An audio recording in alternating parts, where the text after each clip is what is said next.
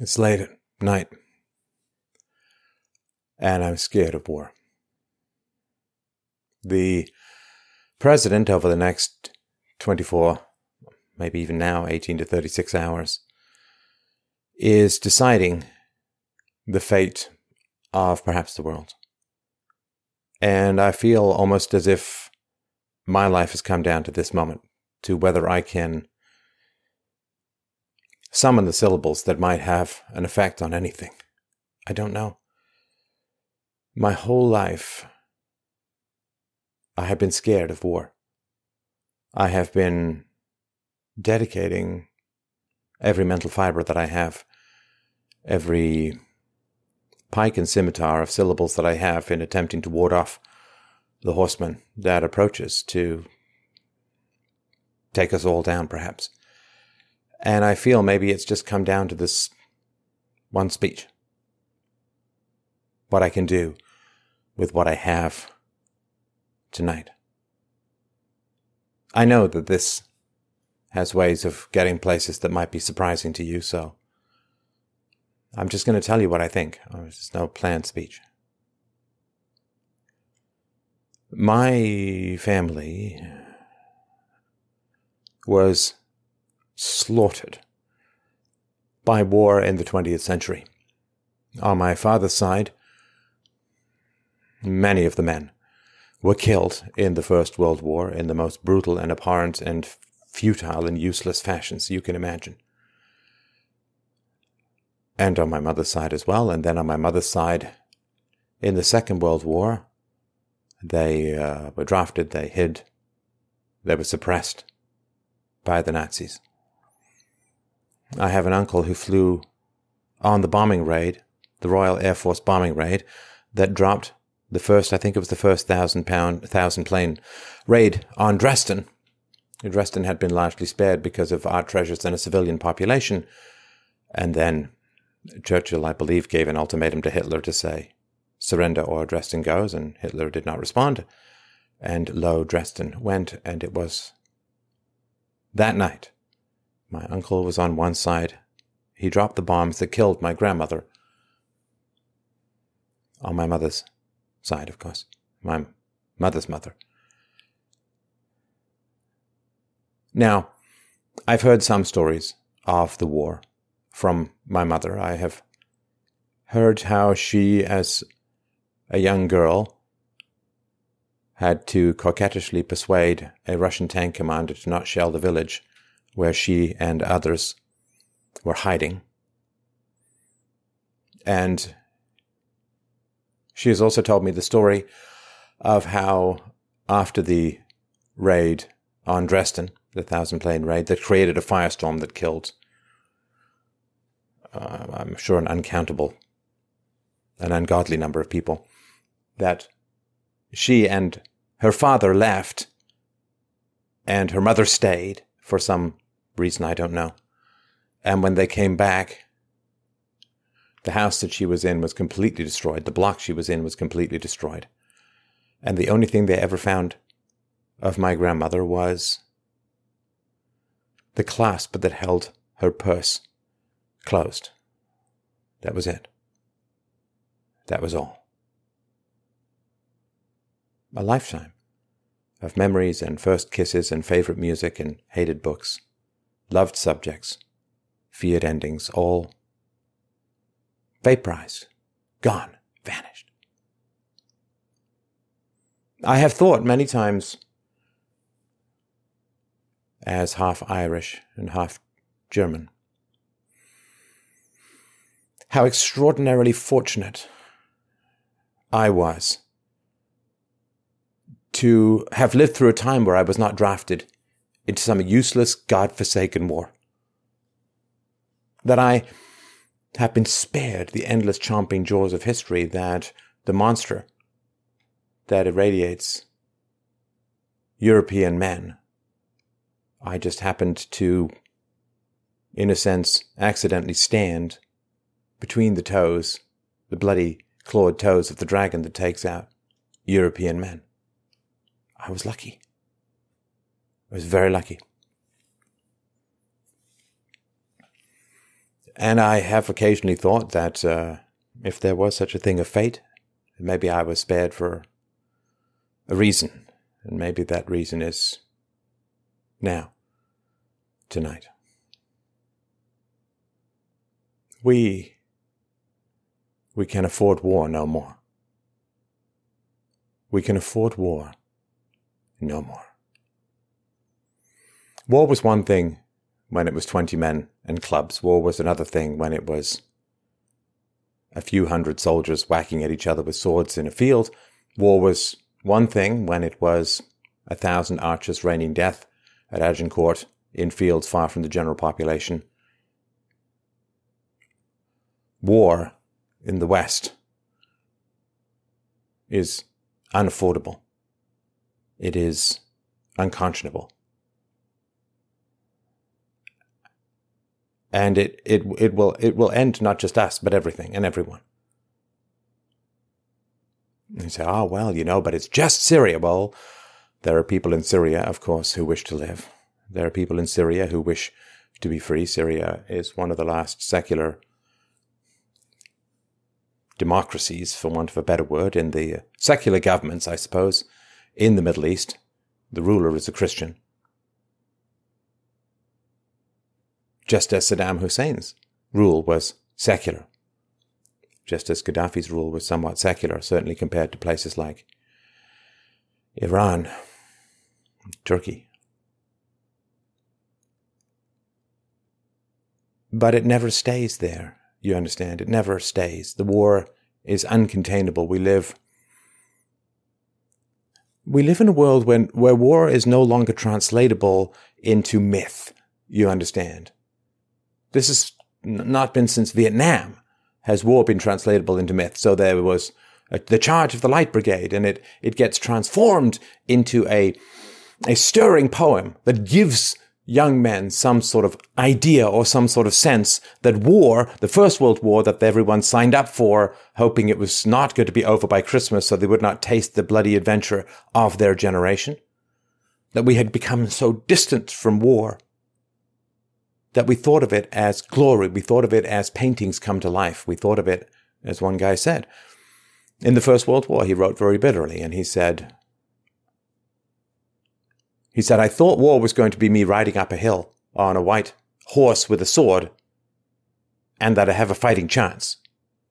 It's not what war is. He said, war is some jerk 20 miles away pushing a button and blowing you into nothing. Into giblets for the rats to feast on, to the point where even the likelihood of people finding your body can be quite small. War was one thing back in the day. War was a brutal and expensive hobby for the murderous classes, but it was contained. A war in the Middle Ages could not end the world. It could not end a civilization. But now, war cannot be contained to myth, you understand.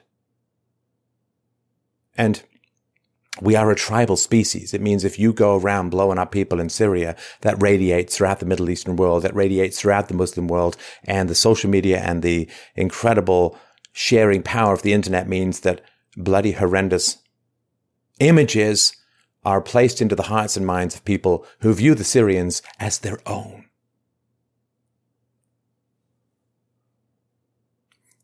The impact on Syria sends 1,000 slivers into the hearts and minds of millions, hundreds of millions of people around the world.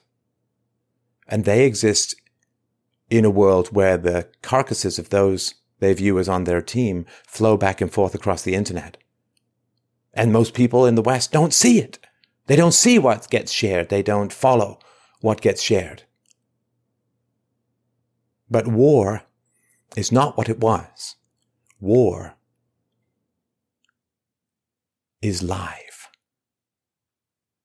War cannot be filtered. War cannot be turned into a pastel painting of a guy on a horse riding up a hill with a sword in his hand. War can no longer be mythologized. War is the brutal, individualistic disassembling of human beings who have a right to survive.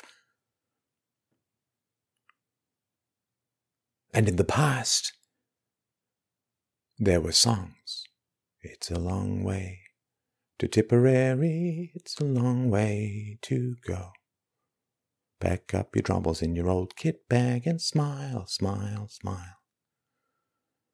There was songs and faded landscape and men walking slowly and sadly and shuffling off into the fog of war, as if they dissolved into mist, which they did, but brutally, a red mist, a blood spray through the air, sometimes never to land. Should it be windy, you are carried to the mountaintop. War is visceral. War is in your face. War is live. And because it cannot be mythologized, it motivates in a way that we can't even really understand. In the West, in America, because America is so often the aggressor, war is muted. And you may see the pictures of the men, like yearbook photos. Not the picture of their wounds, not the pictures of their innards, not the pictures of eye stalks hanging down cheeks, not the pictures of cratered faces, not the pictures of split limbs, not the pictures of men staggering into a shallow grave holding their own goddamn intestines. You don't see that. You see it sanitized. You see it cleaned up. You see it airbrushed. You see men in their prime, not when they have become meat. But that's not what the rest of the world sees, you understand. The rest of the world sees what it is. They see the women cradling the severed heads of their children. They see the children of Fallujah genetically destroyed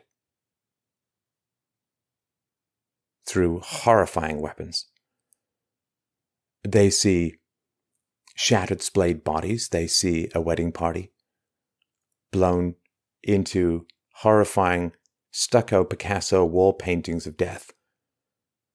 They see what it is as if you're there, and we see the sentimental view of what it looks like in sadness, and they see what it viscerally feels like in horror and rage.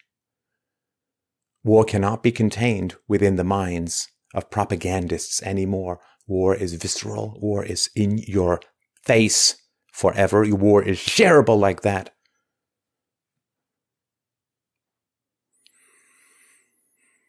Having people who took movies and people who took photographs in Vietnam was one of the things that ended the resolve of the war. War has become increasingly brutal because in the Second World War, for instance, only a minority of American soldiers ever even fired their weapons. A lot of people ran and hid. It is not in our nature.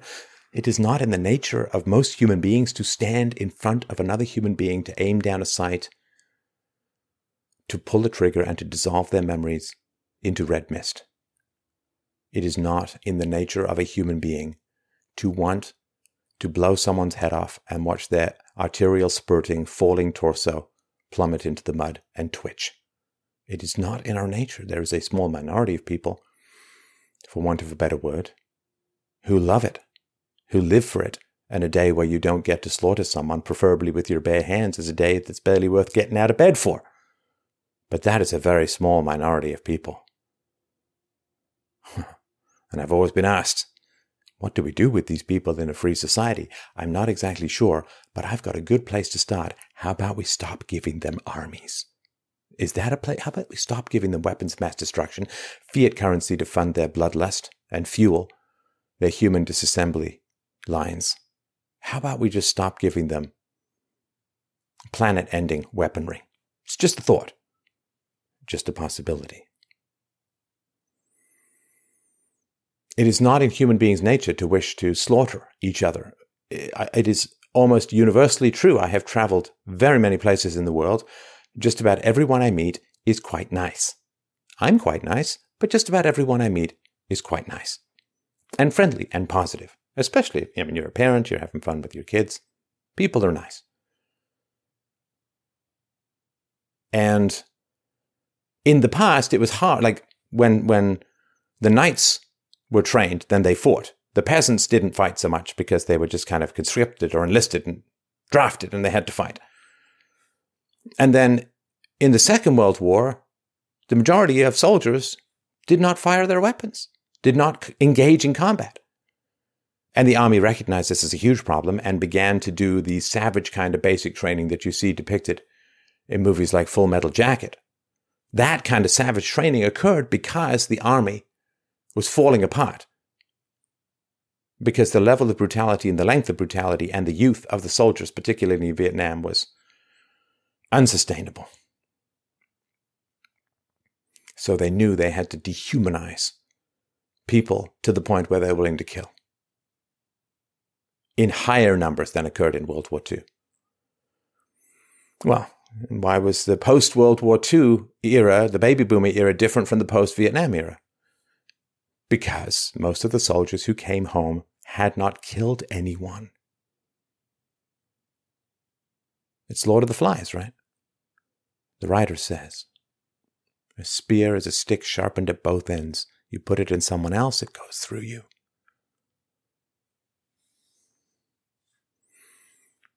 War cannot be contained. It breaks out of the frame. And if you've ever seen true violence up close, I remember being a little boy in England, hearing a horrible crunching, ripping, metallic sound, running up to the street near the flats where I lived, and they were pulling a woman from a car wreck. The car had flipped. They were pulling a woman out, and she was shredded. And I was distant, and it's befogged by memory. But if you've ever seen true violence up close, it is visceral. You understand your body and your brain reacts like you're there. Like you're there. Our bodies haven't figured out screens yet. They haven't figured out that all stimuli is not immediate. That's why people like porn, I guess. They haven't figured out that it's just a screen. And when you see this visceral kind of damage, this tearing apart, this shredding, this aftermath, this panning across the flattened, bloody, half-human leftovers of the savage meal of metalry known as war. It's like you're there. It's like it's your family. People respond to it in a visceral way, and everyone knows that, which is why you in the West don't see the wounds, don't see the bodies, don't see the victims. But everyone else in the world, they do. And it hits them hard. And it makes them angry. And in our cud-like, chewing, cow-like, complacent way, we don't see what we are sowing, what we are sowing, what we are sowing every time, as they did 100,000 times during Obama's reign. The bombs fall primarily in the Middle East. Invade everyone. Invite everyone. Not only can war no longer be contained in mythology, war cannot be contained in borders, because the West, in its infinite, programmed, dissolute wisdom, has decided to open the floodgates. Western Europe, Canada, America have decided to open the floodgates. We bomb, we attack, we dismantle, we destroy, and the images of this spread far and wide, inflaming the passions of those who see these images repeatedly, and then those people come wandering and snarling into our countries. You could not design the disassembly of a civilization with more robotic precision if you tried. We must stop. We must stop. The great fear that I had I remember this, and it wasn't until a lot later that I realized just the lefty propaganda that it all was. But nonetheless, when films like The Day After came out, I was a teenager in my mid-teens, if I remember rightly. No, I was in high school.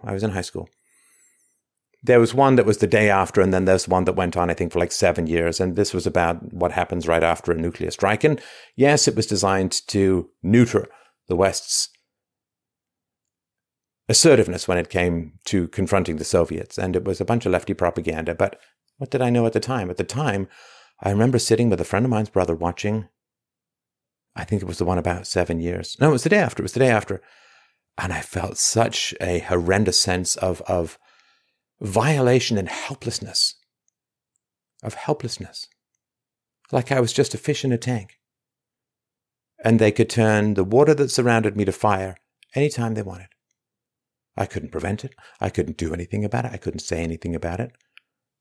And any protest I might have the moment of would vanish in a nuclear wind. I would be a shadow on a wall. Unidentified, unidentifiable. And who would even bother to try and identify me? I would be baked into a radioactive wasteland for 1,000 years. Nothing of me would remain. Not my work, not my writing, my thoughts, my friendships, my loves, my hates, my passions. Nothing would remain. I could be microwaved into less than a ghost in less than a moment's notice. And that is a horrifying feeling of helplessness.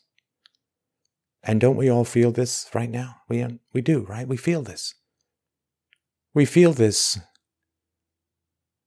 Americans, you have to feel this. All of you who voted for what? No more war. No more war. The longest war in American history.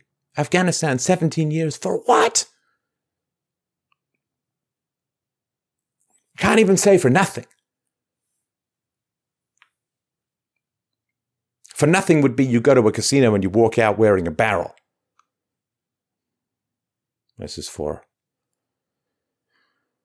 sowing the seeds of the destruction of the future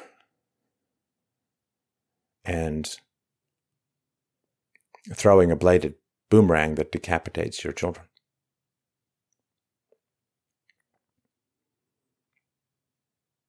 But you voted for Trump, for a wall, for the prosecution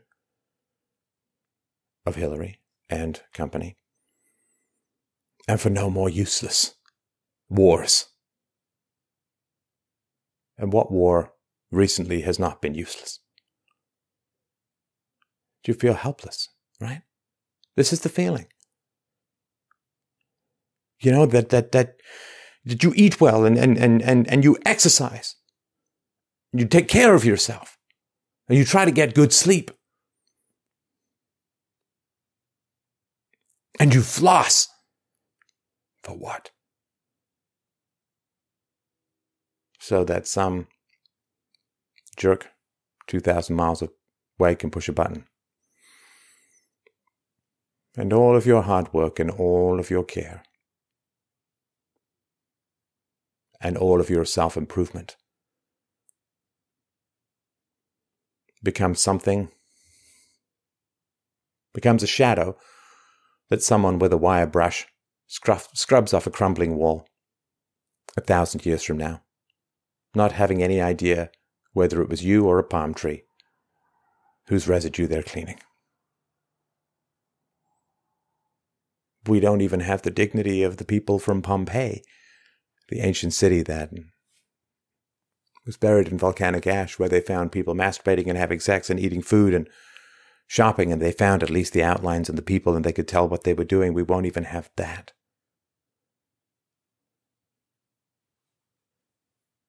And those who weigh 300 pounds will last 1/1,000,000th of a second longer than those who weigh 150 pounds.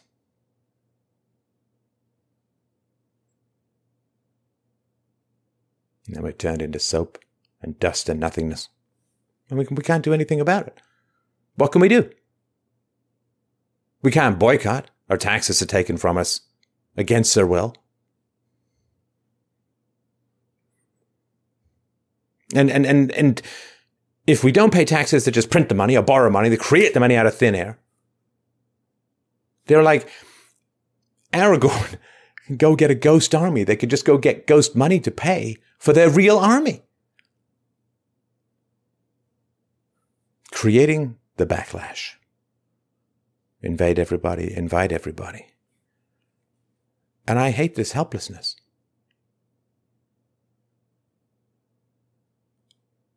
I make sure my daughter brushes her teeth and stays safe and learns geography and for what? For what?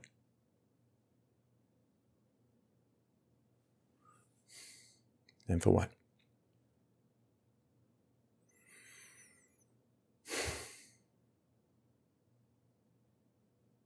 It has to stop. You know, I don't even know how to appeal to the leaders if this I don't even know what to say, because whether quickly or slowly, what we have, if we keep waging these wars, is going to end. And I'm not going to actually blame the people who come into our country seeking to end our way of life, because our way of life is directly threatening them. You know, we Western Europeans and North Americans, we're the ones with the nuclear weapons and the trigger-happy leaders and the massive resources to wage war seemingly ad infinitum. The death count that raises almost to the sky.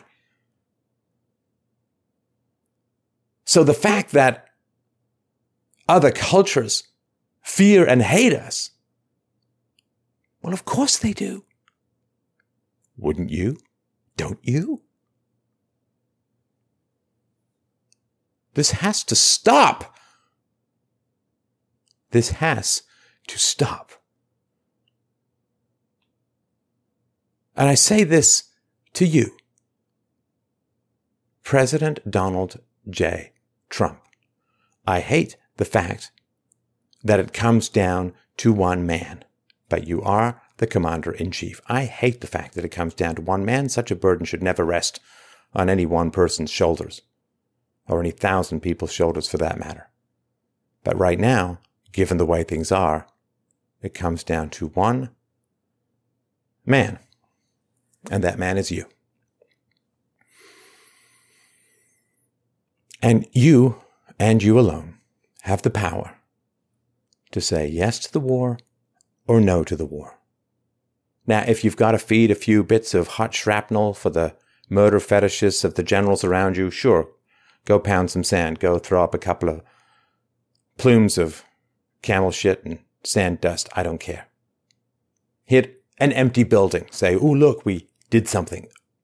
It's not great, but it worked last year. Why not again this year? Because if, this war is terrible enough, and the people in Syria who are going to suffer is terrible enough, and the migrant wave is terrible enough, and the dissolution of the West is terrible enough. But what does matter is that the people who voted for you handed you the kind of trust and sacrifice that has not been seen in the modern world. They were warriors and soldiers for you, and they burnt friendships, and they burnt marriages, and they burnt jobs, and they burnt prospects, and they burnt careers, and they burnt credibility, and they have suffered to give you the power to stop these wars. And I'm sure they don't mind the tax cuts, but that's not what it's about. And the tax cut, combined with a $1.3 trillion omnibus spending bill that you signed, is just a little bit less than compelling. Don't give me a raise and triple the raise in liabilities. I can count. So forget all of that. They wanted you to control immigration. Okay. That's a bit of a longer term plan. But right now, literally this moment in history, it comes down to you. It comes down to you saying thumbs up or thumbs down. Like the Romans in the ancient times, but Western civilization is in the amphitheater, in the Colosseum with the lion. It's up to you. And if you fail, if you say yes, if you thumbs up the end of everything, which it will be, quickly or slowly, and who knows which is better, then what happens is everyone deserts you who's got any decency. I'm just, don't shoot the messenger. It's just the way that it is. There are a lot of people you lured out of the woodwork, a lot of people who said war cannot be stopped. The media is too powerful, academia is too powerful, Hollywood is too powerful, the deep state is too powerful, the military-industrial complex is too powerful. If voting changed anything, they would have made it illegal a long time ago. It's a symbol that further ties you into obedience to the powers that be. Well, you voted, so now you got to obey. Or if your vote means nothing, why bother voting? Then at least you're not part of the problem because you're not sanctifying something that seeks to destroy you. And those people that you lured out of the woodwork, that you lured back into political action, well, those people, if you fail them now, and what they want is no more war, if you fail them now, they will not come back. They will not come back. Not peacefully, anyway, in the long run.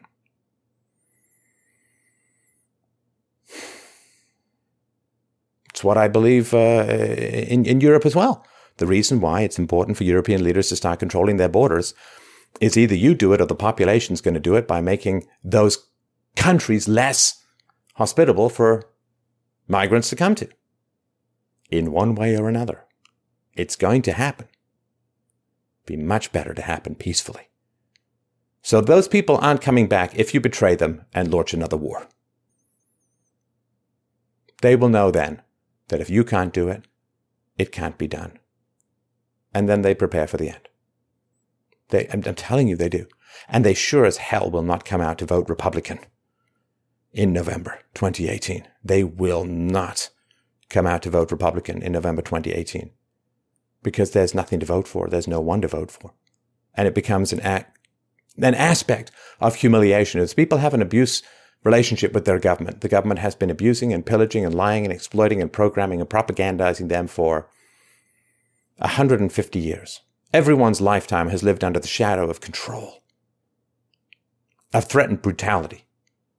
And the slaves horizontally attack when the slaves vertically don't. It's a symbiotic relationship. And those people gave you not just a vote, but their last hope. You understand? Not just a vote. They gave you their last hope. And if you fail them, they will not come back out. Now, the left, the Democrats, they're energized, they're pumped, they're ready. They can't stand you being in office, and they will do almost anything to rid you of the anxiety that they project onto you and the depression and the horror that they project onto you. They'll vote you out just so that they can reclaim their greed, so that they can reclaim what they think of as their sanity. So they're energized and they're coming in. If your base is betrayed, as they already relatively feel, no prosecution of bad people, only, it seems, endless witch hunts against good people. No wall. No control over immigration. No DACA repeal. But until now, no new war. Now, isn't this the saddest thing that you can imagine? Isn't this the saddest thing that you can imagine? That the best that voters in the West can hope for is no new war. No new war. 7 lashes a day, okay. Please, can I not have 8? That's where people are at. And if you betray them on this, they will not come out to vote for you. And they will not come out to vote for the Republicans. You were their weapon against the traditional portrayals of the Republican Party, who are the most corrupt in history because they know the good and portray the good while delivering the evil consistently and constantly. At least the left doesn't pretend. They say what they want. Control, subjugation, an end to the First and Second Amendment, an end to the Fourth Amendment for sure. So,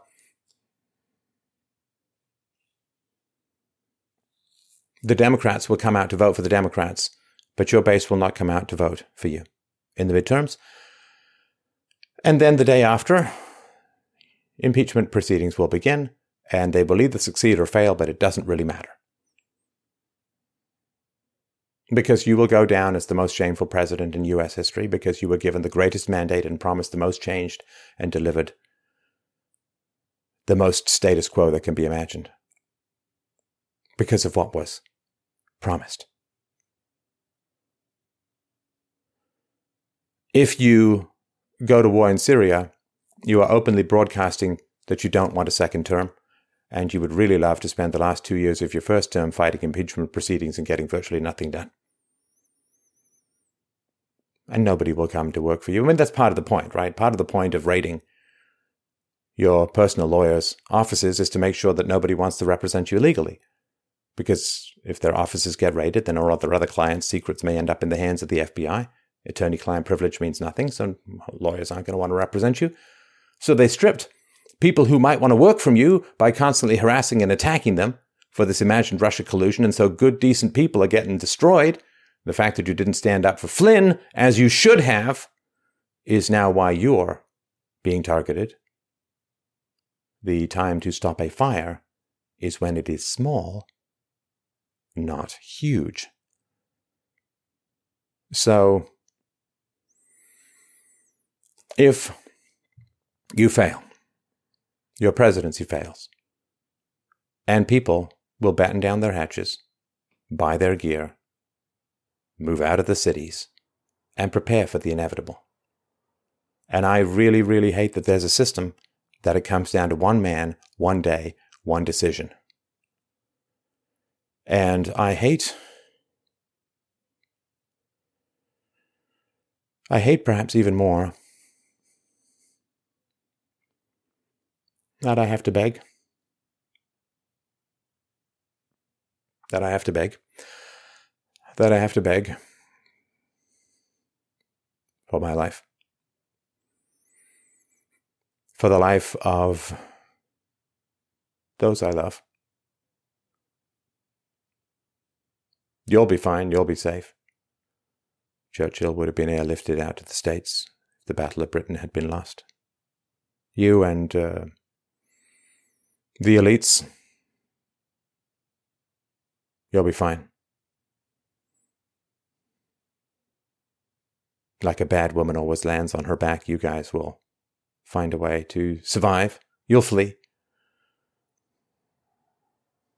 You'll hide. You'll retreat to your walls, your gated communities. You won't have any trouble building a wall around your communities because you would not build a wall around your countries. And I hate that I have to beg. And I hate that I have to beg one man from a distance for what is so necessary. This time the elites will not escape. This time the elites will not survive.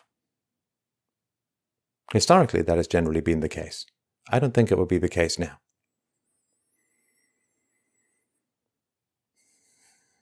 So I am going to beg.